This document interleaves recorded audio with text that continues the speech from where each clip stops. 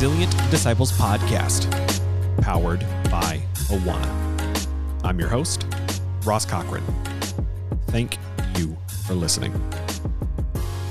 Last week on this podcast, Matt Markins talked about how important it is to start re-engaging with families in your community now, even if your formal season of children's ministry isn't coming back for a while because of the coronavirus.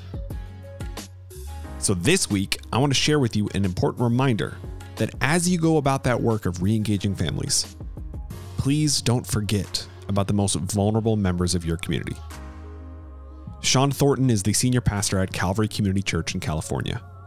He has a heart for special needs ministry that is inspiring, and I hope that it encourages you to make sure that you are considering how you reach all families in your community with the gospel. We start the conversation with talking about how he developed that heart and how his passion as a senior pastor impacts the rest of his church. Thank you for listening. Here is Sean Thornton on the Resilient Disciples Podcast.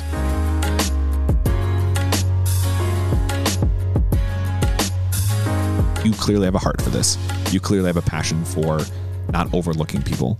And you've taken the time to be with families in those moments where now, you'd have to be working so far against what God is doing you to not care for that world well. Exactly. If I wasn't doing some of that, that would be an indication I'm about to fall from ministry for some reason. Yeah. Either arrogance, pride, lust, whatever it is, greed, but because that's the heartbeat of how God wired me. Yeah. I have a memoir called All But Normal Life on Victory Road. It tells the story of my childhood growing with a mother with traumatic brain injury, which left her with special needs. Okay. And that's my emphasis on special needs comes from my childhood as well.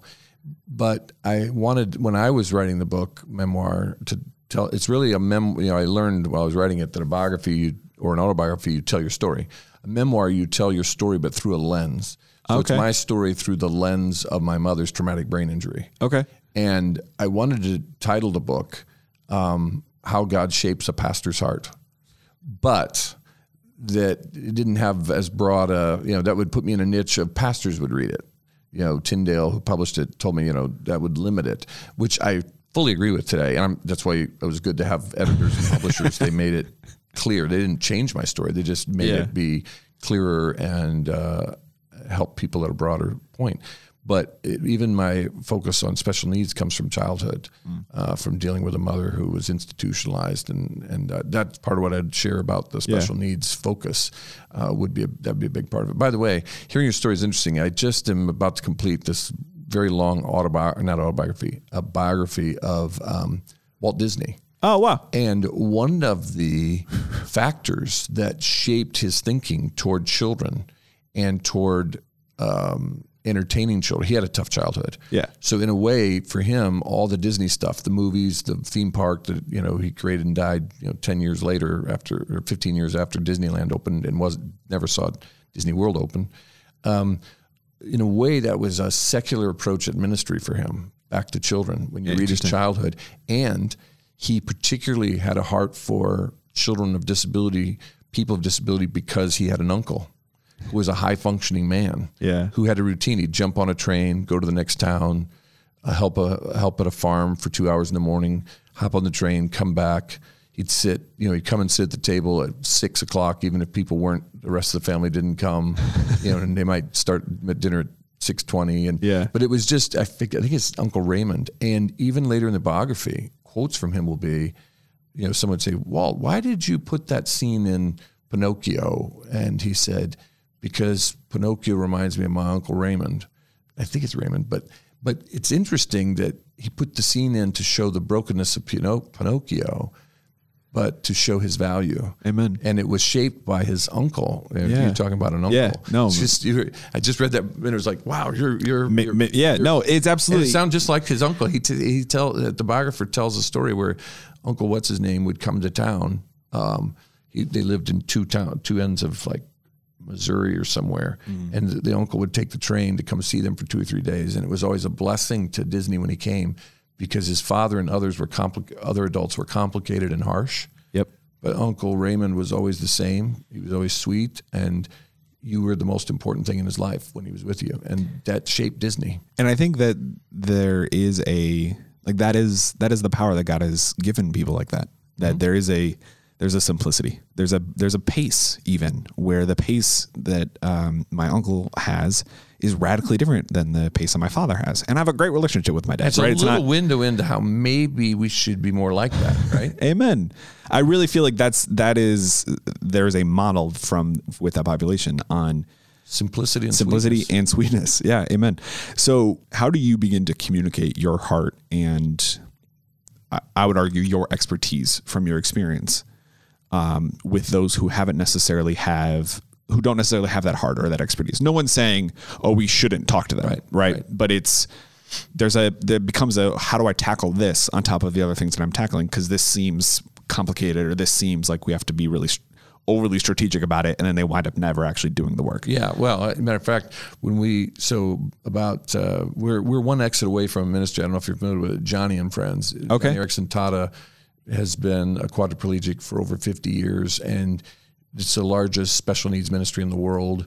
And Johnny has been an evangelical leader. Presidents Reagan and Bush put her on the ADA, persons with disability update. She was a part of that. She told her story at Billy Graham Crusades in the late 70s and through the 80s. So she's been a hero in evangelicalism. She just turned 70 last fall. So some of the younger evangelicals don't know her as well, but their ministry is one exit away. And the president of the organization called me, kind of the Matt Markins from Moana, called me and said, hey, we're putting out things for local churches to do special needs ministry. But, some of us have children with special needs and all that here in the office. We go to church and ministries. We'd like to have a place where we just want to make it a lab, but where we can partner with you and you can help us learn the local churches. So we partnered with them about 8-9 years ago. They even funded for the first year a part-time disability director, ministry director. Good. And it was really nice the way it worked. But when we relaunched, we put out a card in the church that said to write down if you'd like to volunteer in our new relaunched, refocused special needs ministry, or if you have a child or someone in your family with disability, write their name down. We got like 100 cards in for I'd like to volunteer. We got 2 with people with special needs on. And we already knew of like 50. Right? Interesting. And so I asked, Johnny and Friends, what do you think you attribute this to? And they said, we know what it is. It's what you just said. People will lay out this grandiose plan, strategy and philosophy. A school will do it, a church will do it, a local YMCA, whoever, will do it. They have a heart. They see a need in their community. They cast a vision to do a special needs ministry or a special needs program. And what happens is once they get in and they realize, there's some hard stuff. There's a kid who's going to, ram his head into your face when he's talking to you, all of a sudden out of control. And he's got a helmet on, so it doesn't hurt him. But man, your nose is hurting for a few days. There's complexity here. Yeah. Wheelchairs that are complex, breathing machines that are complex. And so what they said is these groups, these families will jump into these things that are offered at schools and community groups and churches. And they're so excited. It's exactly what they've been looking for. But 6 months later, 18 months later, it's closed down because it was too complicated, too much. So we determined we're not just going to make this something that's scalable, something we can grow, but sustainable. Yeah. And so we focused that on doing that because we learned even through that initial card. And I think part of what you just said a moment ago is very important to the question you just asked me, which I forget what it is, but I think I'm answering it. You are. Is that you have to take every family in, every child, every individual in, and know that they have their own. This autistic child and the child sitting next to them may even be at the same 3rd grade reading level and they're 15. They're still a different story. They Amen. Still have their own unique personality and even some idiosyncrasies. So we do a full-on, buddy system. So the buddy learns the person. And sometimes when those folks mainline into our ministries, the buddy is just there helping others understand the context of the child. That makes sense. Whether it's the other children. And so they may not even be sitting right with them. They sit in the back of the room, but they're there providing that context. When we try to approach special needs with a cookie cutter approach or a program that says it's broad enough to fit everybody in it, it then doesn't minister to the individual. So while we've tried to create a culture that is each child in every family. So at our special needs dance, there are 130 kids there. One of the concerns, our pastor, Gina Spivey, she's pastor of special needs at Calvary, one of her concerns was we had 20% of the 130 children with disability coming to our dance we did a couple weeks ago called Joy Unleashed. 100 out of 130 of them, 20% of them had never come to anything at Calvary before. And she wrote a text to our senior leadership team, which she's a part of, that said, pray for us. This is great. We have 20% that are running at Calvary. These families have never been here. But that means we don't know the child's personalized, contextualized need. And it wasn't like they could be disruptive to the dance. We could have problems. She said, we don't know how best to make them fit and get the best experience out of it. So pray that we can quickly assess these children and how best to make them fit. I loved her spirit. What a beautiful prayer. I love that. When I got emotional looking at that text where she didn't say we could have a lot of problems. She didn't turn it into, she saw it as huge opportunity, but that to seize the opportunity, we had to be able to evaluate and put the right buddy with them, the right date. The high schoolers were the dates from our high school ministry. So I think that the idea of being strategic is incredibly important. Understanding that community, families affected by disability, are weary and fatigued of people around them in the community and churches, wherever, saying, we're going to help you and your child. We love you. Come into our program. And then the child who maybe has a hard time mentally accepting the room because of their idiosyncrasies, whatever, they finally settle in and the parents are like, yes, this is a great ministry. And then they get a letter that says, or an email that says, oh, by the way, we've loved working with you. It's a good 18 months. Hope we helped you in those 18 months. But we're going to have to shut down the program.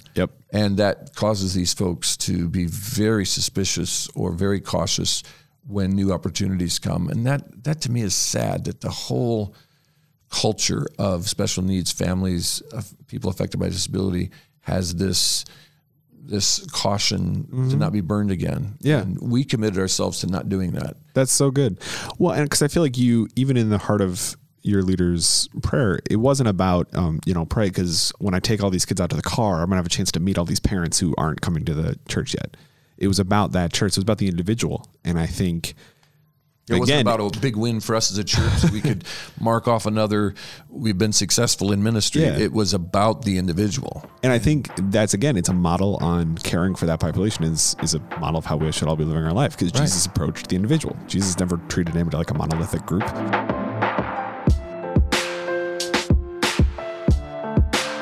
Thanks for listening. We'll be right back. Let's talk about moms. We know the impact a mom can make in her home, community, and the kingdom of God. We know that when a mom encounters Jesus, it's exponential discipleship because her family does as well. And for nearly 50 years, MOPS International has used the common experience of motherhood to create opportunities for women and their families to encounter Jesus. They partner with churches and organizations like Awana worldwide to equip and encourage moms in more than 70 countries. Through their ministry, they remind women that they're not alone, that motherhood is significant, and that Jesus calls them beloved. In addition, they give them the tools they need so that moms can thrive and feel equipped to disciple the next generation in Christ's name. As MOPS approaches a half-century of impact, they recognize that shifting cultural norms and a global pandemic are creating a pivotal moment of opportunity. Moms are more isolated and stressed than ever before. We all know that moms need community now more than ever. Whether you're a mom or you just know a mom, I want you to join MOPS. I want you to support the moms in your community. By serving or donating, you are offering hope and introducing moms to Jesus. Visit mops.org to learn more.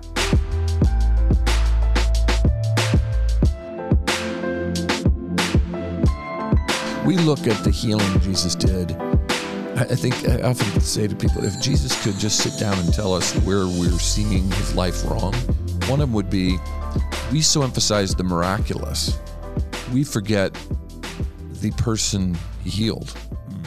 So the blind man had been blind for 40 years, his whole life.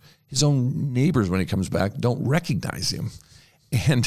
And we get so caught up in the man was healed, which is very important, and Jesus is powerful, can heal, and one day he's going to set all things right and make all things new and wipe away every tear, and every disease, every disability will be removed.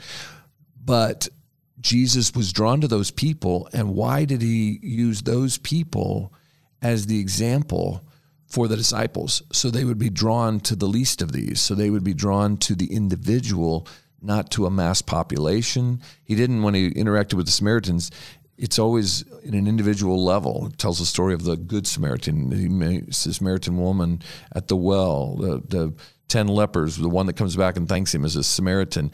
Why is it individualized? It's an example for us in our ministries to be focused on the individuals, their brokenness, their heartache, their pain, and to meet them in the moment. And I don't have any gift like he did of healing. I believe God heals today, but that's not the bigger focus he wants us to have, is that he was meeting broken people in the moment and brought them light and hope in that moment, even before the miracle occurs. Yeah. Most of them, he says, do you have faith? Because they've already been touched by the fact he's acknowledging their existence, Amen. Looking them in the eye.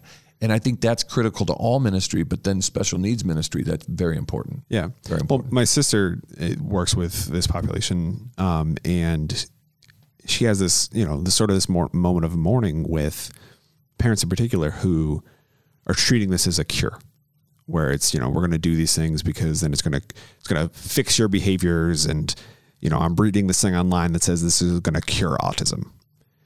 And the moment for my sister and I don't even know if she would articulate it this way, so when she listens to this, I apologize, Amy. But it's what I hear in her is that it's this moment of, okay, well, you live in that world. Like I'm just going to love your kid, right. and I'm gonna work with these things because it will benefit your kid to be potty trained or whatever right. it is that she's working with. But she's like, well, you're in that mental space. I'm going to be here. Yeah. And I think what I hear from you in that is what I hope. I'll say it this way. What I hope other people hear in that is that we already know how to do that. You may not know how to best behave with a certain type of disability or a certain type of idiosyncrasy, but you know how to love people. Right. Because you wouldn't be taking the time to listen to this if you didn't. A buddy in our system, and buddies are individuals who are trained to come alongside a child. We have we have what we call Buddy Break once a month at the church, where any family in our community, they can be Muslim, Jewish, whatever, atheist, family affected, but with a disability, with a child with a special need, can bring their special needs children and their typical children for like 4 hours on a Saturday. And we have a buddy assigned to each of them. Some get 2 buddies because of their complexities. And those buddies are trained, but they're not trained to be autism experts. Yeah. They're trained to be experts for Billy, for Nick, for Elsie, for the different ones we have that I think of their names and see their faces as I'm saying that. They do not have to be an autism expert. They don't have to be a Downs expert. They don't have to be, they have to be an expert on that child and their needs. And that speaks volumes. What's your sister doing? I think she's caught it. I mean, I just think that's so critical. My mom had a traumatic brain injury when she was 14. When she was unconscious she was in a car accident, hit her head on the dashboard, besides a couple other cuts on her body, no broken bones, nothing. Hits her head on the dashboard at 14. When she wakes up 3 months later, she's 15. She turns 15 in this coma-like state. When she wakes up, she has to learn to walk, talk, do everything all over again. In 1962, when that happened, they didn't have occupational therapists. They didn't have speech therapists. I mean, they probably had them, but they weren't in, St. Joe Hospital in Mishawaka, Indiana, and it wasn't common practice, the kind of therapy. She had some, but it was very limited. Part of the getting her to walk again is her parents were told, take her home, she'll crawl around for a while first, and then she'll start to walk just like she did as a baby. Well, that's terrible, because when you've already known to walk, you don't even know you have muscle memory there, so you have this fear of falling. So she learned to walk, but it was stiff, and she had balance issues because she didn't have the right kind of therapy. Oh. And that caused her physical problems. Her motor skills were gone. To sign her name on a permission slip would be 10 minutes to sign her name. And I'd try to get it to her early, but I'd see the bus coming, and she's on, her name was Beverly Thornton, and she'd be on the B, and I'd say, just write Bev, please. The bus is coming down the road. They're picking up the people down there, But she had all kinds of issues. She had emotional issues. She was institutionalized. And I watched people, neighbors, relatives, some close relatives, people in our local church where we were, love her because of her sweetness and her simplicity in a lot of ways. They would draw close to her. And then when they saw the physical limitations, and maybe they saw her say some things that were a little off, crazy, a little crazy, if you will, and she would have emotional, angry outbursts and then cry right away, or started throwing things, they would back away. And I think when the church has a heart like Jesus, no matter if it's an adult who's had a traumatic brain injury, it's someone with mental illness, someone who's got addiction issues, a special needs child, we have to do what Jesus did and walk into that life and say, when I walk into this life, it didn't look complicated at first, but it got complicated. We don't pull away. Amen. We lean in. And when situations got more complicated, like they can't get the man can't get in the building, so his friends drop him through the roof. A lot of ministries would say, what in the world did you do to our roof? You people just ruined our house. It's supposed to rain tonight. What are you people doing? And there's none of that in the story. It's found in Mark of the man being let down there at Capernaum.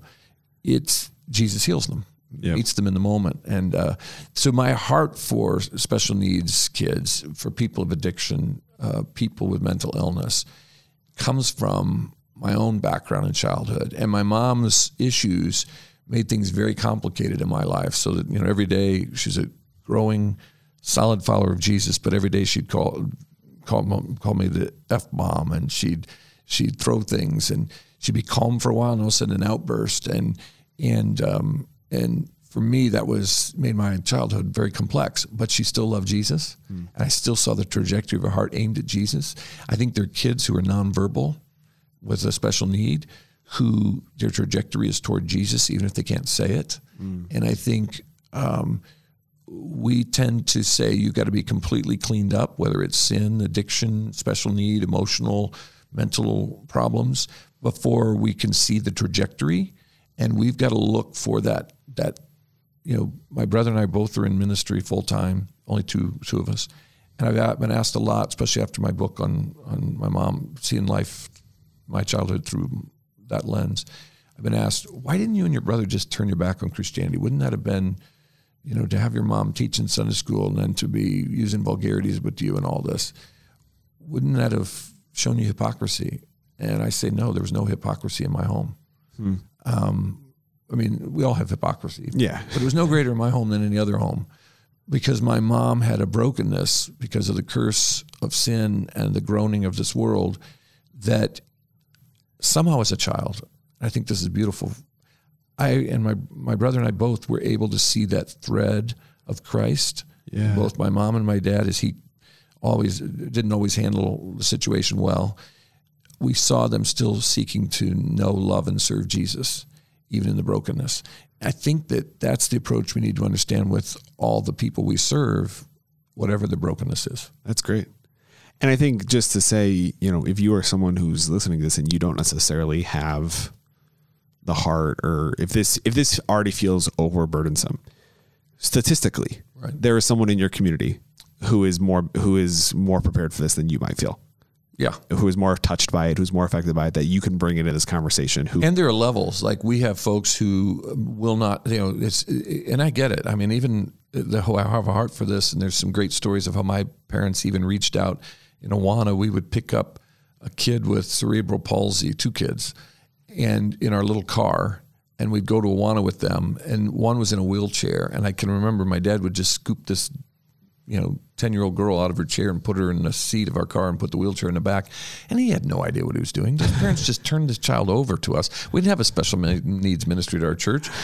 That was it, Yeah. And we'd cram these kids in, and then we'd pick up a boy that had braces and had trouble speaking because of his cerebral palsy.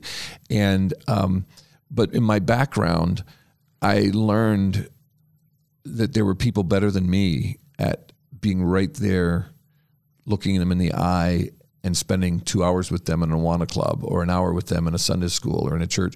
So, but then there are people, I think I'm more like this, where we have the heart and we can cast the vision, but I probably wouldn't be a very good buddy because I just don't have those skills. And there is God has given people, and you would say, but your background and your heart would say you'd be a good buddy. I don't think I would be, but I so value it. I have a part in it. Like our dance I talked about for special needs. There are buddies there, and there are people who work every week in our children's or our special needs ministry that are there.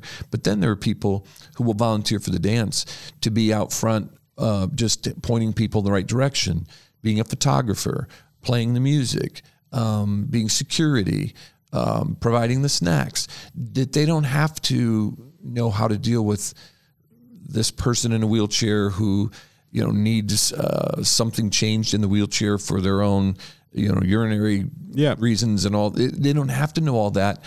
So you don't have to, there's different levels of having a heart for. Like any other ministry. Like any other ministry. Yeah. And it can be a high commitment ministry, but there are different levels of skill, background, aptitude that God's given us to be able to serve.